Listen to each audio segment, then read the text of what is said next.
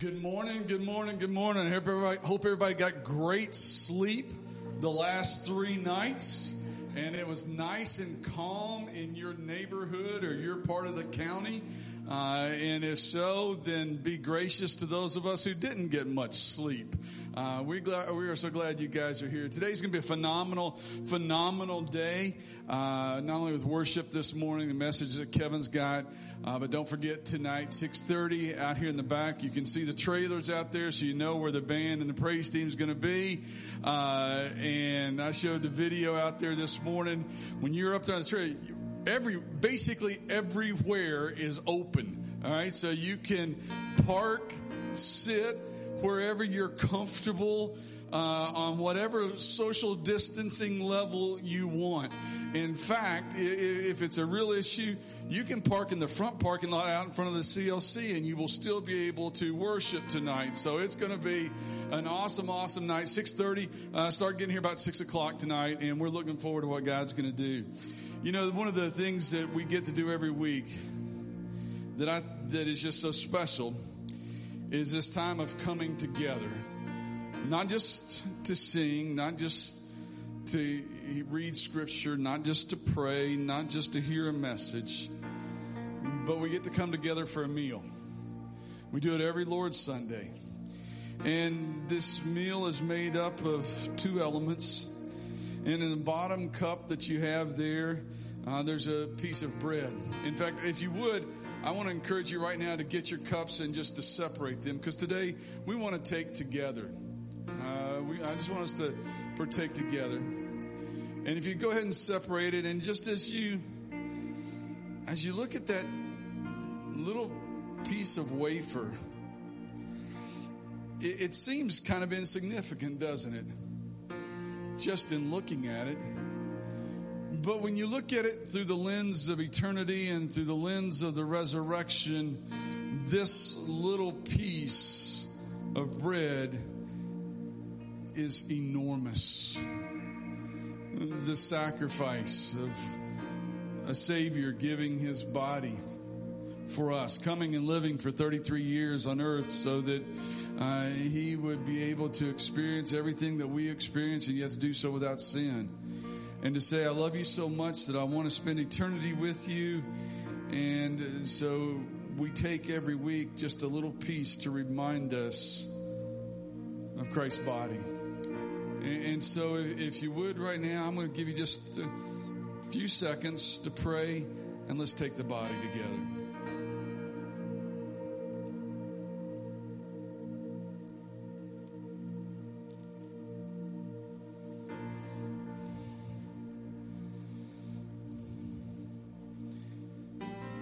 And then there's the other cup. I'm sure that's not even an ounce. It doesn't seem very big at all either, does it? In a time when our world is in so much chaos, and there's so much shedding of blood, and there's so much talking about we're all one blood, but to remember that Jesus freely gave His blood. And it's so hard to imagine how something that if you spill this on your clothes today will at the very least create a temporary stain. If you've got on something light color, it may stain it more than temporarily. And yet Jesus' blood takes whatever stains we have and removes them. That was what His sacrifice was all about. Was this blood of Jesus was the ultimate stain remover. It removes the stain of guilt. It removes the stain of shame. It removes our sins as far as the east is from the west, and grants us grace and forgiveness that lasts into eternity. So once again, I want you to just take a moment or two to say your own individual prayer, and let's take together the blood of Christ.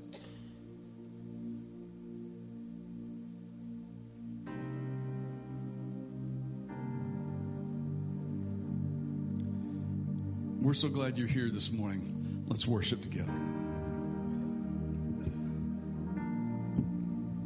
Church, this morning as we begin to worship, hear this word from Psalm 145. It says this: I will exalt you, my God and my King, and praise your name forever and ever. I will praise you every day. Yes, I will praise you forever. Great is the Lord. He is most worthy of praise.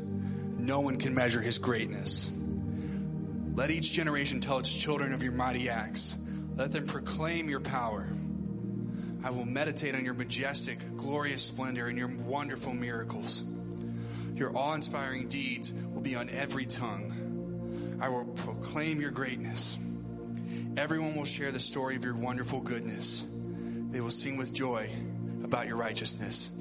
Let's stand together and sing about these things this morning.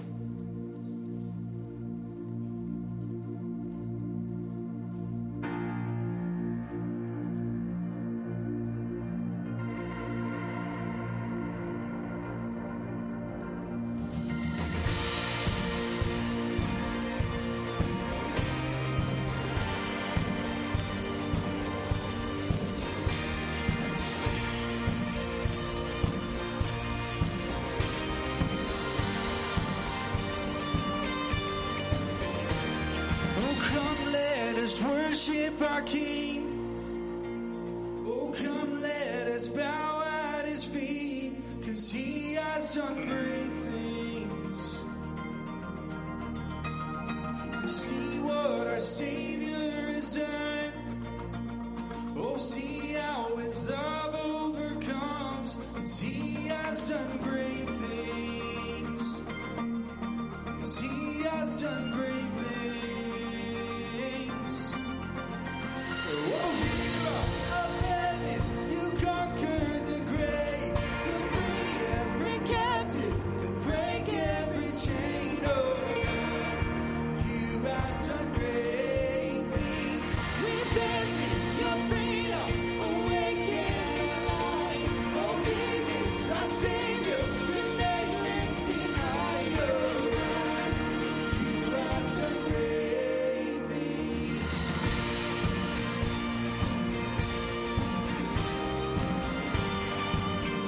Faithful through every storm. Be faithful forevermore. 'Cause you have done great things. And I know you will do it again. For your promise is yes and amen.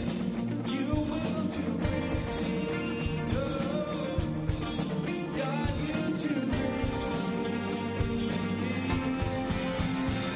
Oh, hero of heaven, you conquer the grave. You free every captive, you break every chain. Oh, God, you have done great things. We dance in your freedom, awake and alive. Oh, Jesus, our Savior, your name lifted high. Oh, God, you have done great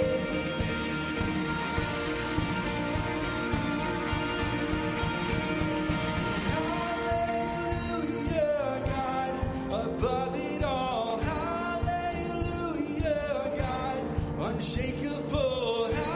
Hallelujah, you have done great things. And hallelujah, God, above it all. Hallelujah, God, unshakable. Hallelujah, you have done great things. You've done great things. Oh, hero of heaven, you conquered the grave. You free every captive and break every chain. Oh, God, you have done great. We dance in your freedom, awake and alive. Oh, Jesus, our Savior, your name lifted high. Oh, God,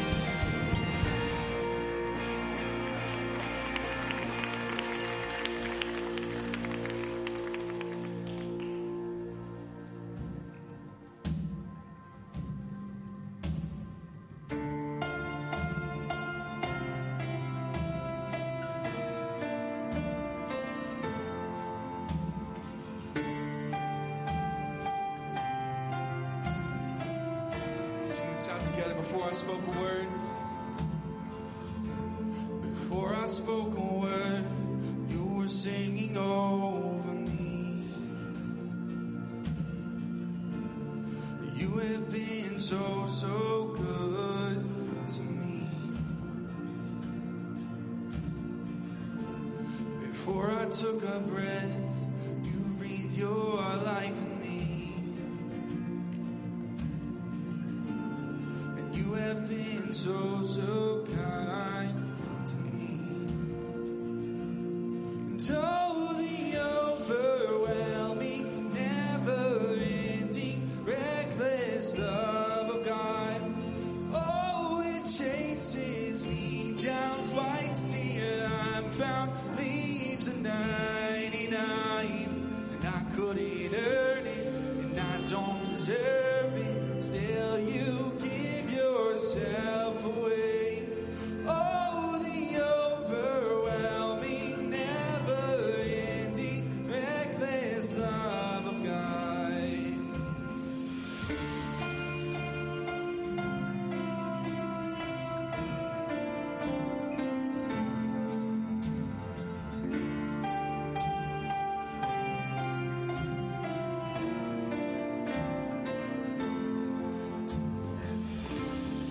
I was your foe, still your love fought for me.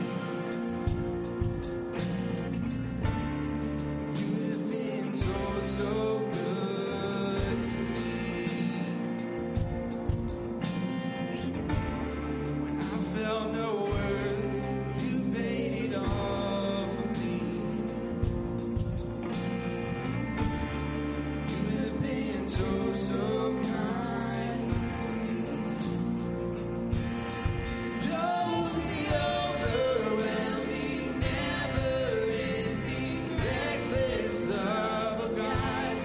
Oh, it chases me down, fights till I'm found, leaves a 99. I couldn't earn it, and I don't deserve it. Still, you give yourself away. Oh, the overwhelming, never-ending, reckless love of God.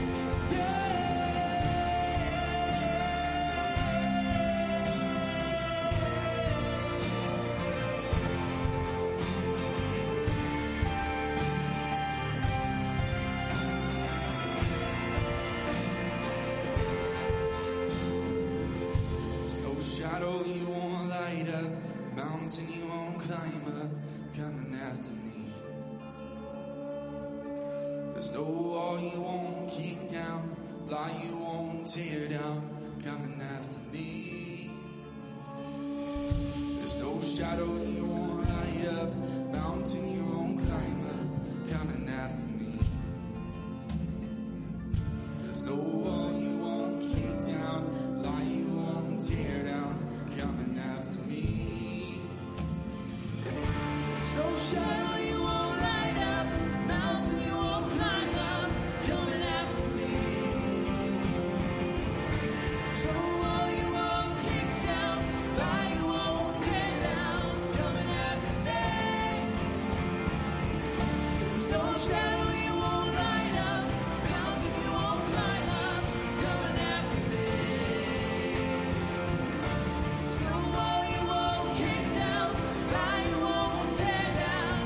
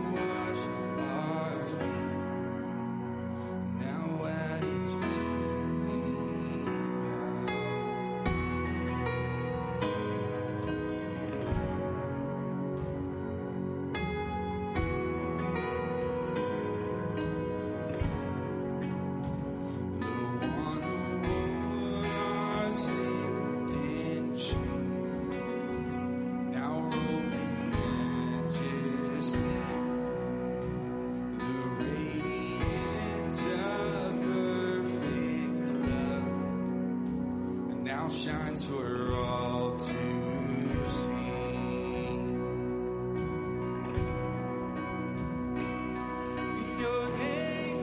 Your name is victory.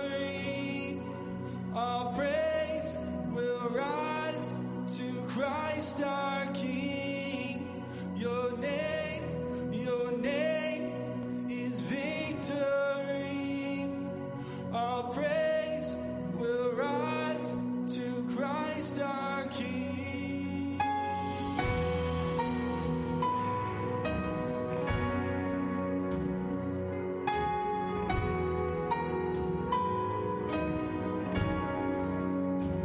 The fear that held us now gives way to Him who is our peace. His final breath upon the cross is now alive in me.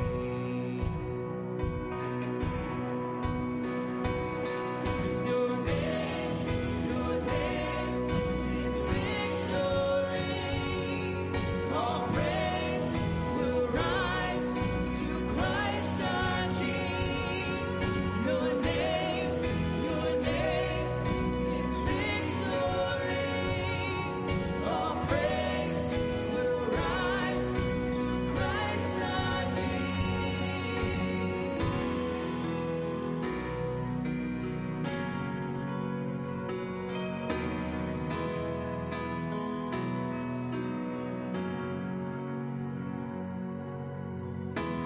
By your Spirit I will rise from the ashes of defeat. The resurrected King is resurrecting me. In your name I come alive to declare your victory. The resurrected King is resurrecting me. By your Spirit I will rise from the ashes of defeat. The resurrected King is resurrecting me. In your name I come alive to declare your victory.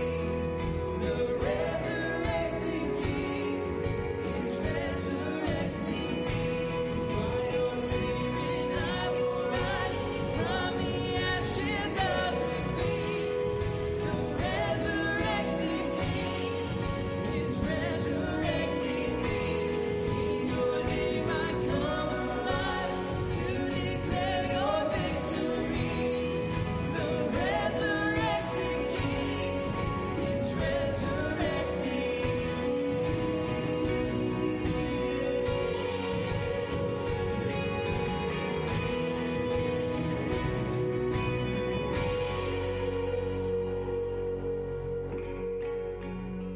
The tomb where soldiers watched in vain was borrowed for 3 days. His body there would not remain, 'cause our God has robbed the grave. Our God has robbed the grave. Oh yes, yes. Oh yes, yes. In your name is victory. All praise will rise to Christ our King.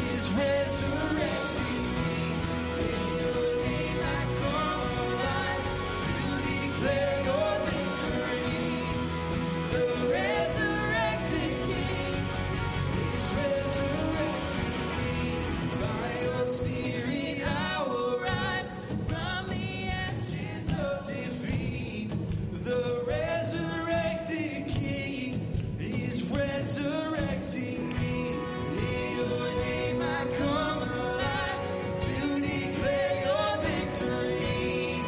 The resurrected King is resurrecting me. By your Spirit I will rise from the ashes of defeat. The resurrected King is resurrecting me. In your name I come alive to declare your victory. The resurrected King is resurrecting me. The resurrected King is resurrecting me.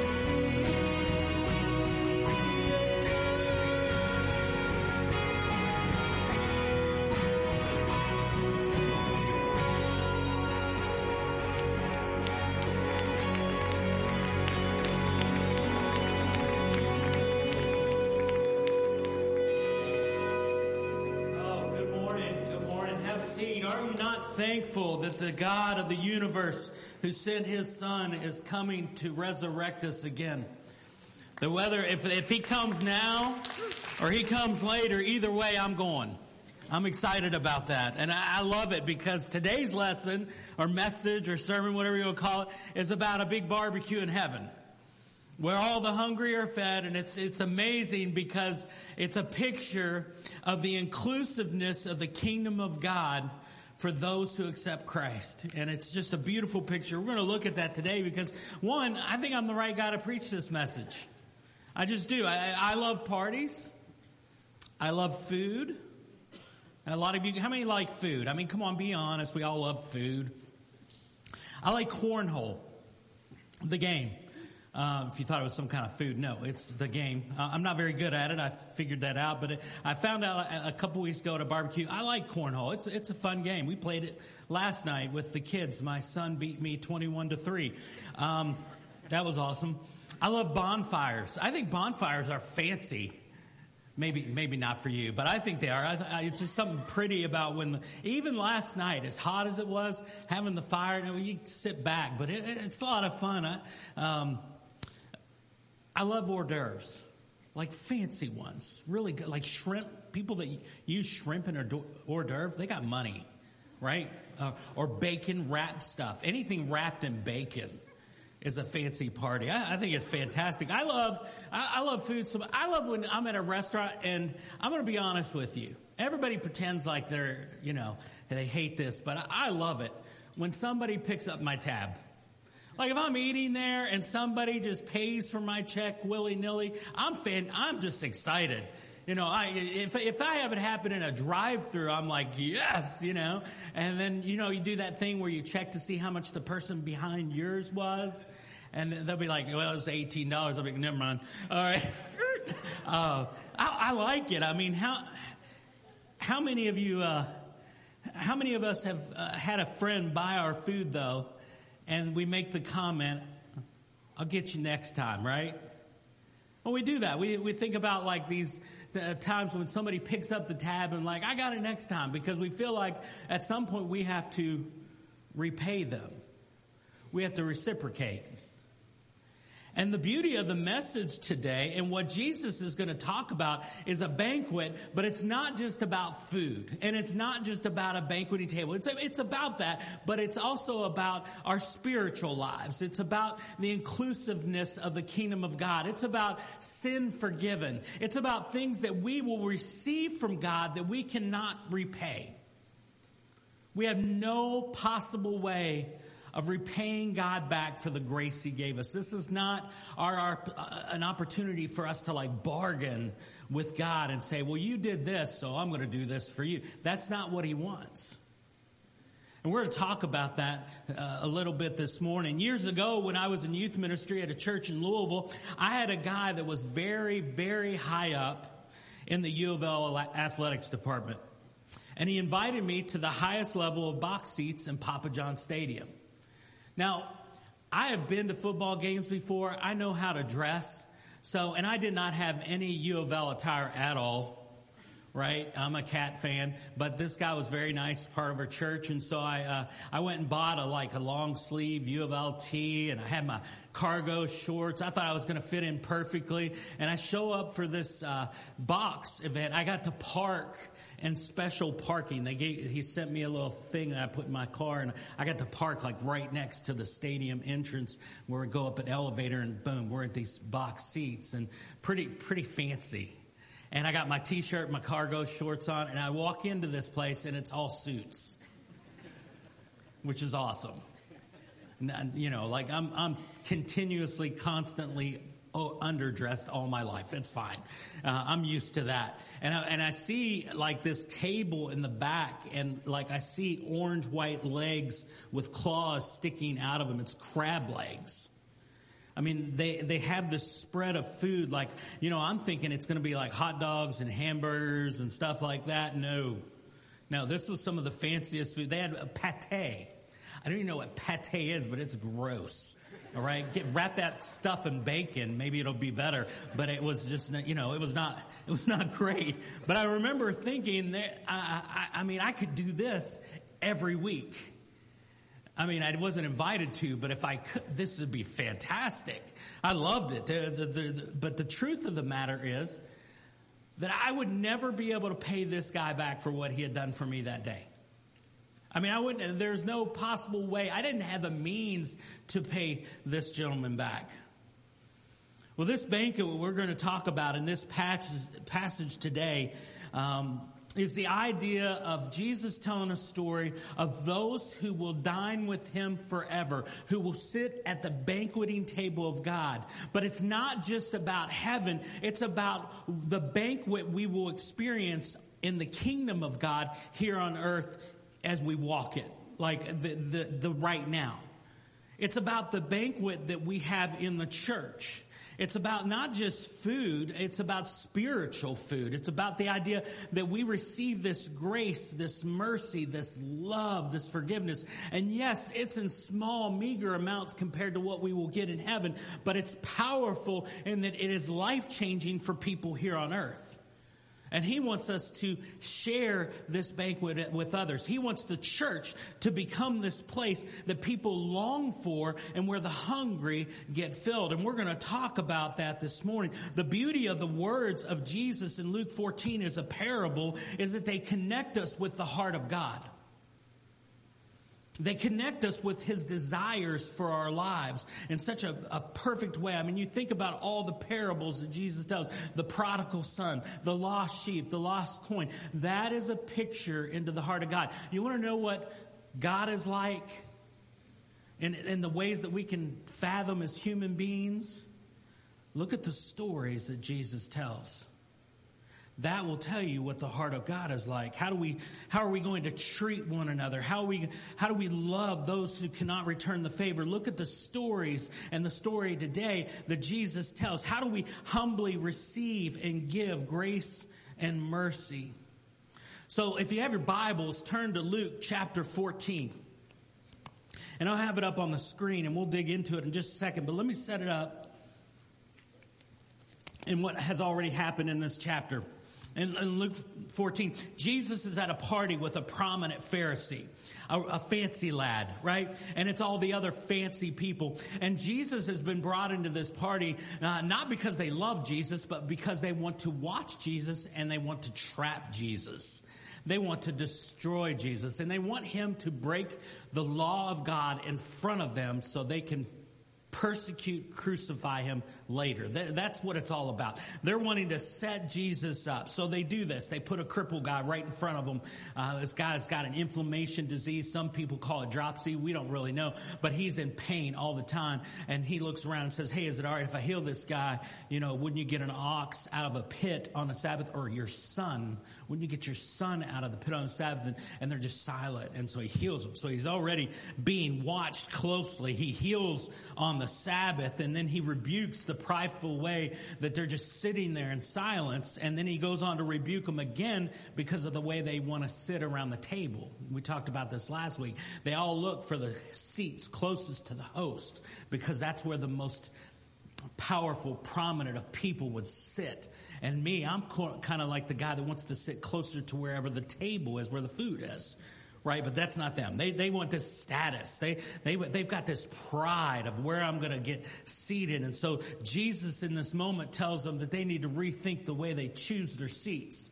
Pick the lower spot, and then maybe someone will move you up.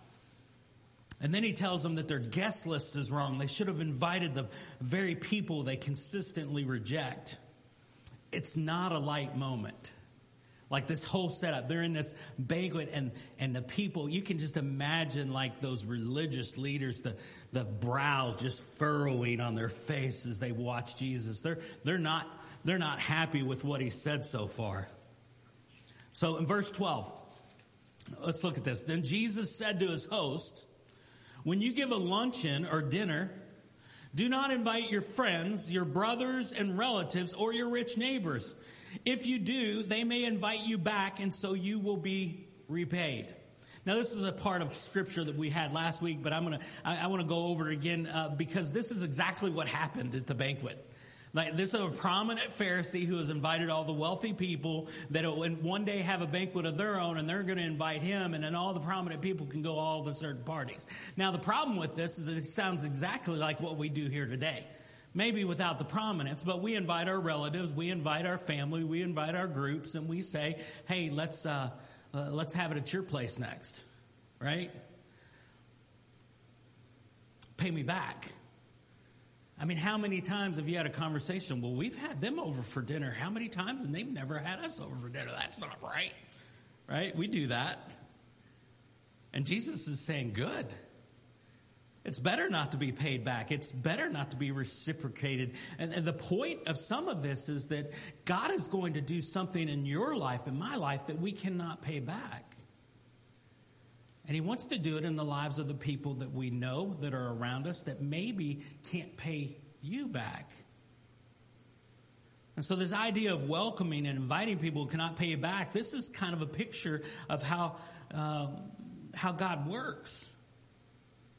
And we have to ask that question, how is my heart when it comes to the idea of manipulating favor for business or personal gain? How often do I think, well, if I invite them or I do this, they'll pay me back this? Am I somewhere in the recesses of my subconscious thinking that? It's a good question. So Jesus tells him this, which again doesn't set the mood very well. I mean, it's a party, and he's kind of teaching them, hey, don't invite all the people that are just going to invite you back and keep rubbing shoulders with that. Verse 13, but when you give a banquet, invite the poor, the crippled, the lame, and the blind. These are all the people they consistently rejected. He tells these prominent Pharisees and religious leaders, invite the very people that you reject and think are spiritually poor because of their illness or their blindness or their lameness, and invite them. Are you kidding me? Those are the people that are full of sin, and that's why God's punishing them, and that's why they have all these issues, is because God doesn't like them. I'm not inviting them, and Jesus is saying this is exactly who God would want you to invite. He's setting the stage not just for a banquet with food, a physical banquet. He's setting the stage for a spiritual banquet. He's setting the stage for them to understand that what God is coming to do. And Jesus modeled it so well because he told the Pharisees, I come for the sick. I come for the poor and the crippled. And over in his ministry, who was he spending his time with? Broken, messed up people. When you give a banquet, invite the poor, the crippled, the lame, the blind. Verse 14, and we're just going to walk through some of these verses today. And he follows up and says in verse 14, and you will be blessed. Now this scripture in verse 14 may be one of the most important scriptures you have heard or will hear for a long time. This is important. This is significant. Verse 14, and you will be blessed. If you invite those people, you will be blessed.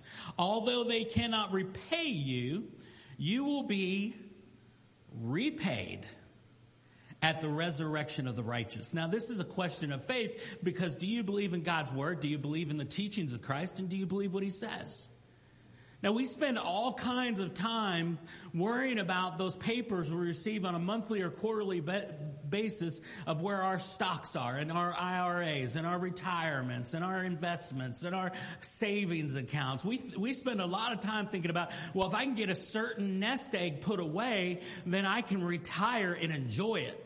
In fact, we will toil for so long and so hard that at some point we're too old to enjoy what we've saved away. In fact, there's a parable Jesus tells about that. And we work really hard to set aside this money for our enjoyment later, not knowing if we will be too old, too sick, or too lame to enjoy it when that day comes. Truth? There's a reality to that. It's kind of a sad reality. We work really hard to set ourselves up for later, and we don't know if we're going to make it or enjoy it when it comes. That's retirement. We can't take any of it with us. I got to fill it up. You can't take it to wherever you're, whether it's heaven or hell. You're not taking it with you. And verse 14 tells us that when you bless others, when you feed those that are hungry, when you care for the kingdom of God, when you invest in the ministry of the kingdom of God here on earth through the church and through the Holy Spirit leading you, when you do those things, this is what 14 says, although they cannot repay you, you will be repaid at the resurrection. You are putting an investment into the kingdom of heaven. You get that? That's the promise. So again, ask the question, do you believe what God's word says? Do you believe what the words of Jesus are? Do you believe that what he's teaching here is truth? Because this is the type of investment that I could get. It's a guaranteed eternal repayment for the good I do here for the kingdom of God and the church now. What a fantastic, I wonder what the rate of return is on this. I mean, it could be pretty good. I mean, it could be like 10, 20, 30%. This could be awesome. But at some point, investing in God's kingdom is going to repay us for eternity versus not knowing what our future here holds. That's pretty fantastic. Now, this whole thing, these first 14 verses have created quite a awkward moment at a party. Can you imagine? All these rich, wealthy people getting together, slapping each other's backs and saying, oh, did you see that guy blind and crippled the other day? And then Jesus is like correcting them all, right? And it's created a very awkward moment. The tension in the room is just so thick that you could cut it, right? I mean, it's just like incredibly uncomfortable. And verse 15 comes along and some guy blurts out, when one of those at the table with him heard this, he said to Jesus, blessed is the one who will eat at the feast in the kingdom of God. So after these corrections from Jesus and these awkward moments, this guy pipes up like a Monty Python film, right? And blessed are those. I mean, what he's trying to do is ease the tension. He's trying to say, hey, won't it be great when we eat at the feast in the kingdom of God? Won't that be fantastic? He's trying to kind of spread some honey over this mess. Just make it more palpable, make it more comfortable because it feels so uncomfortable. Everybody's just staring at Jesus because he's rebuked them with what he's teaching right now. And in this moment, this awkwardness, I mean, where Jesus has healed illegally, he's scorned them for their silence. He's corrected them for their status efforts in the seating arrangements. And now he tells them that the fancy guests are the wrong invite list.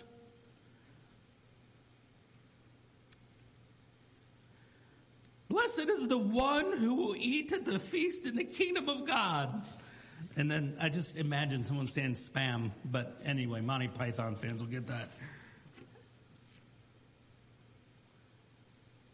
And he says this. And you'd think maybe, okay, Jesus would hold back and let it, okay, everybody, let's get back to the crab legs and the pate. That's not what he does. He takes a deep breath. I don't know if he does or not. He may not have needed a deep breath. I would have needed a deep breath. And he goes into another story. And this one is much more consequential and difficult for them to hear than what they've already heard because it's heaven and hell. And that's what we're going to talk about today, this parable of this banquet. In verse 16, Jesus starts out, it says Jesus replied. He's telling this parable. And again, this is a picture into the heart of God. A certain man was preparing a great banquet and invited many guests. Now, there's beautiful things that we can gain from that little passage of Scripture. This parable is talking about heaven, right? It's talking about what we are going to experience when we go to heaven. There's a banqueting table. There's a great feast, and that's true. That description has been used many times in the Bible. And this certain man, if we're looking at it as a parable, we need to understand this certain man is God and Jesus. This is the host of the party. And the great banquet is obviously heaven.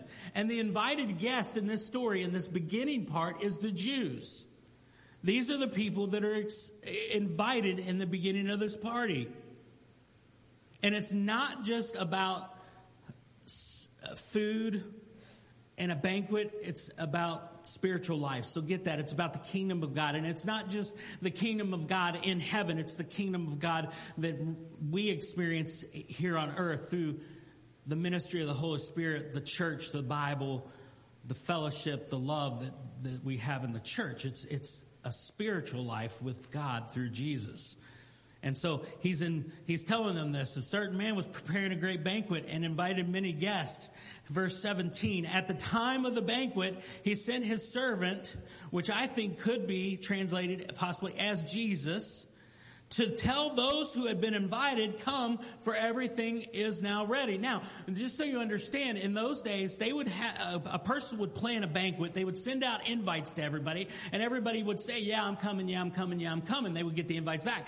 But they wouldn't know what time the party was. That's not how they did it back then. Hey, show up at 3, Papa John's is at 3:15. That's not how it works back then. They had to prepare the food. They had to slaughter the beast. They had to cook the beast. They had to get all this stuff together. And in this party that is planned, you said you were going to come on this day, and he's going to send a servant out to let you know everything is ready on the day of the party. That's what's going on here. So if some of this was confusing, just know that he sends the servant out on the day of the party to say, hey, the feast is ready, show up. And everybody's kind of supposed to be anticipating and waiting on this banquet. In verse 18, but they all alike began to make excuses. The first said, I have just bought a field, and I must go and see it. Please excuse me. Another said, I have just bought 5 yoke of oxen, and I'm on my way to try them out. Test drive. Please excuse me. And still another said, I just got married, so I can't come. Now, that seems like somewhat normal excuses we might use to turn down an invite, right? We might use something like that. I just bought a field. I have to go see it. But this, in their minds, the people hearing this story from Jesus, they would have thought that was just ridiculous. They would have thought those excuses were, in that day when there was a great banquet being thrown and there was free food on the table, you did not turn it down, and you certainly did not accept an invitation and then reject it later. You didn't. That was just considered extremely rude. Not showing up on the day of because you bought a field and you got to go see it, that they would have laughed at that in hearing Jesus tell this story. And I think this is intentional on Jesus' part. He knows the excuses for why they're not showing up at this banqueting table are ridiculous. He knows that. And so he goes on to tell them that the other guy says that he's got to go test drive some oxen. Now, first of all, if you're buying 5 yoke of oxen, that's 10 ox. Okay? That's 10 ox. That's a wealthy man. And the idea that he has to go try them out is absolutely ridiculous to them in this story. It's like he's trying to be ridiculous. He's trying to exaggerate the ridiculousness of these excuses. And this last one is no different. Verse 20, it said, still another said, I just got married, so I can't come.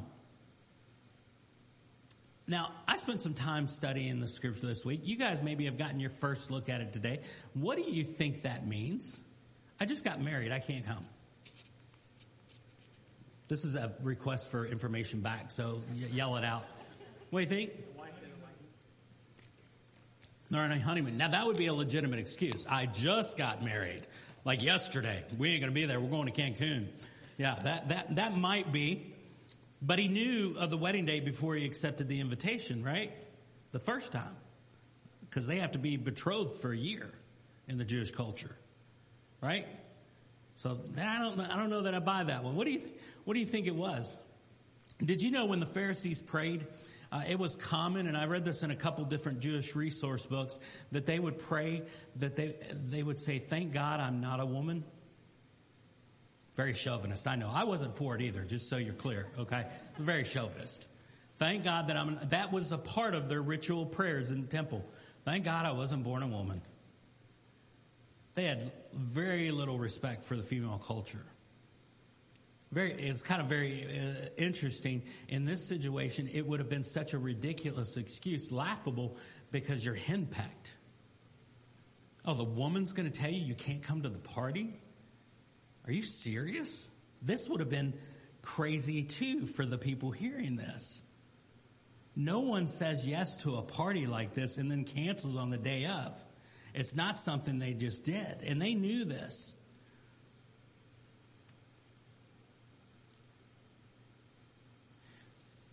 I think sometimes we have excuses that sound ridiculous too, don't we? I mean, I hear excuses from people who decide I don't want to come to church because of the hypocrites. I don't want to come to church because I'm on golf league on Sunday mornings. I don't want to come to church because we make up excuses, and I wonder sometimes, based on what was the cost of our grace and the start of the church, the cross of Christ, if some of our excuses begin to sound ridiculous, right? We'll get back to that. Let's go to verse 21. So these people give these excuses. The servant, verse 21, the servant came back and reported this to his master.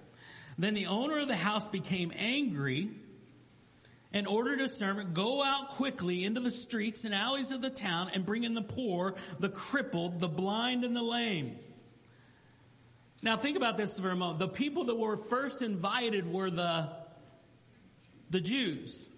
And he is basically going over history and a future of what's happening in the kingdom of God right there. He's saying that the first invited people came up with all these excuses. They rejected the master at this point.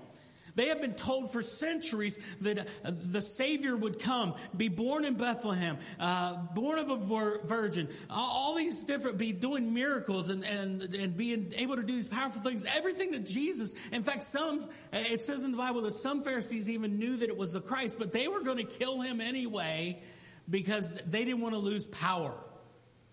It's crazy, right? And so they rejected Jesus. And that's the story that we're getting in this little bitty parable.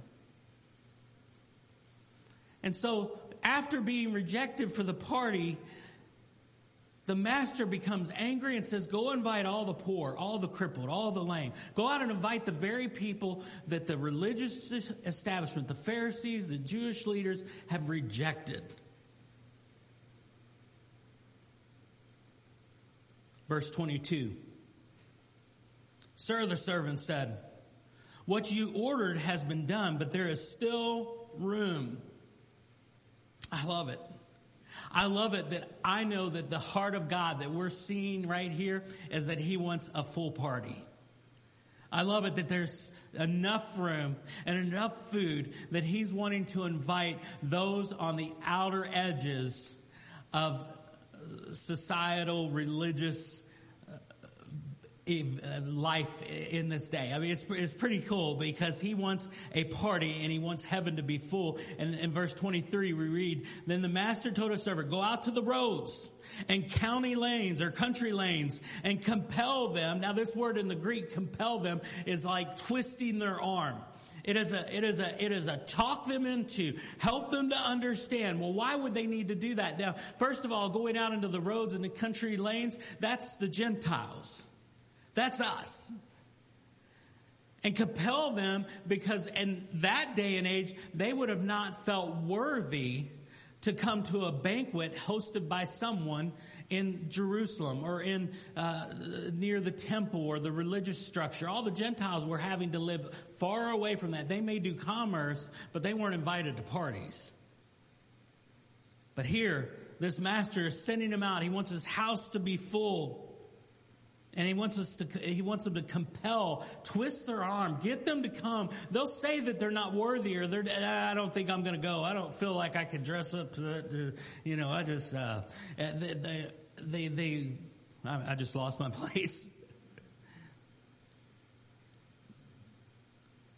They wouldn't have felt like they deserved to be at that party.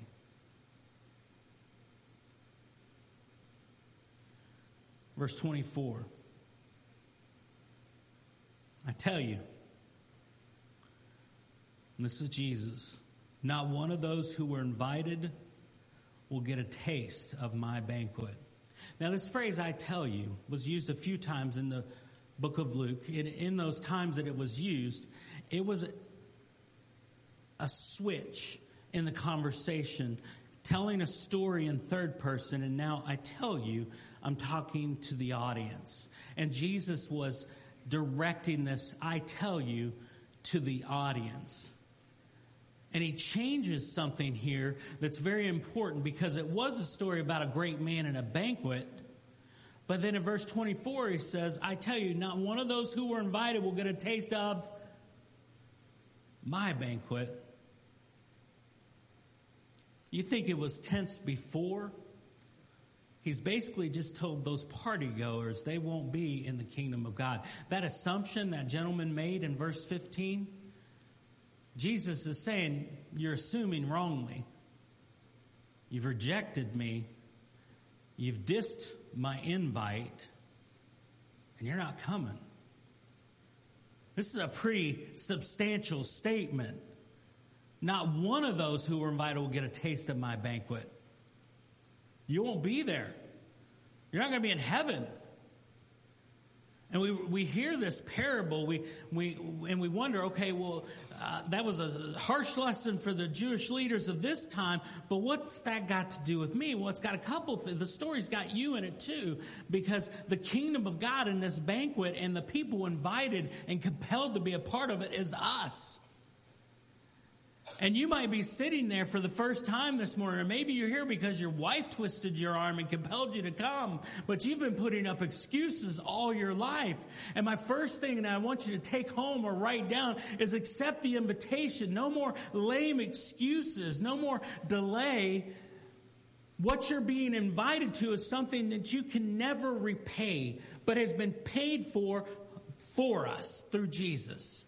Isn't that fantastic? So my first lesson is accept the invitation. Now, if you've already accepted the invitation, the second thing, and this is going to sound weird, is attend the banquet. And you say, well, wait, that's heaven. I don't want to die yet. That's far off somewhere. Attend the banquet. It's not just the kingdom of heaven that is in heaven being prepared for us. It's the kingdom of heaven that's here right now. It's his kingdom on earth. Well, what does that mean? That means the church.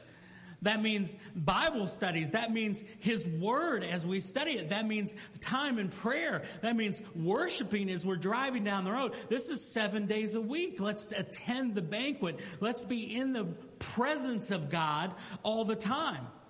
That's what we're invited into. Accept the invitation. Attend the banquet. Show up for the kingdom of God daily. No more excuses. Well, Kevin, I'm not worth that. No, you're not. Neither am I. Well, Kevin, I don't deserve that kind of grace, and I don't know if I can do that on Tuesdays. I got a thing, and no more excuses. The kingdom of God is now. Not just that table one day, which will be awesome, but now you have been invited to something you cannot afford or pay back, period. Isn't that wonderful? You've been invited into a grace that you can't pay back. The third and final thing is invite the lost.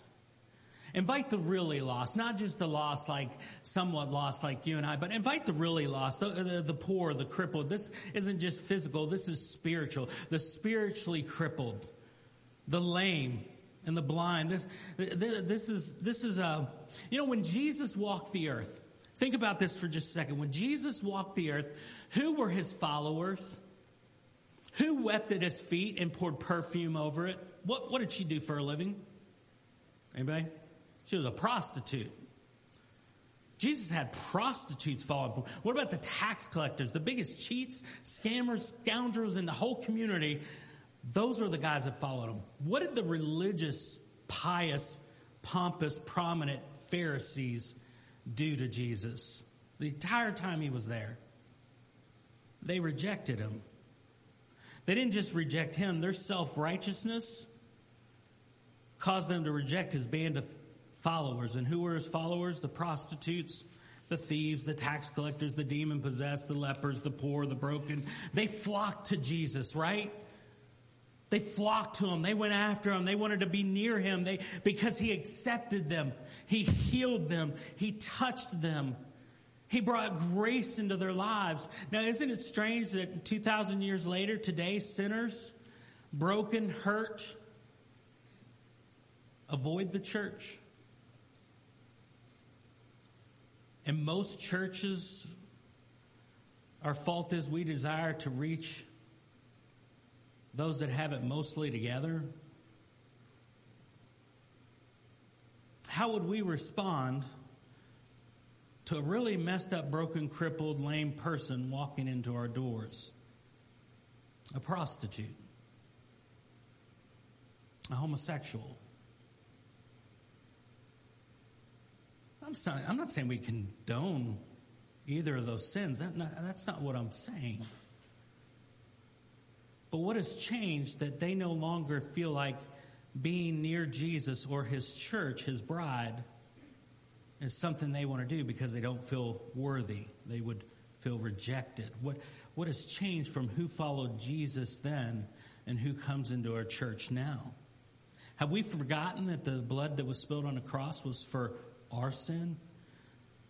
Have we lost the humility of our confession to God about our brokenness, our lies, our lust, our selfishness, our greed, our hatred, our judgment, our gossip, our divorces, our betrayals, our apathy, our just all the loathsomeness that we bring to Jesus that we can't repay him for the invite? That Jesus saved a wretch like me? Are we not humbled by grace, by the invitation through Christ and his forgiveness to sit at the table of God?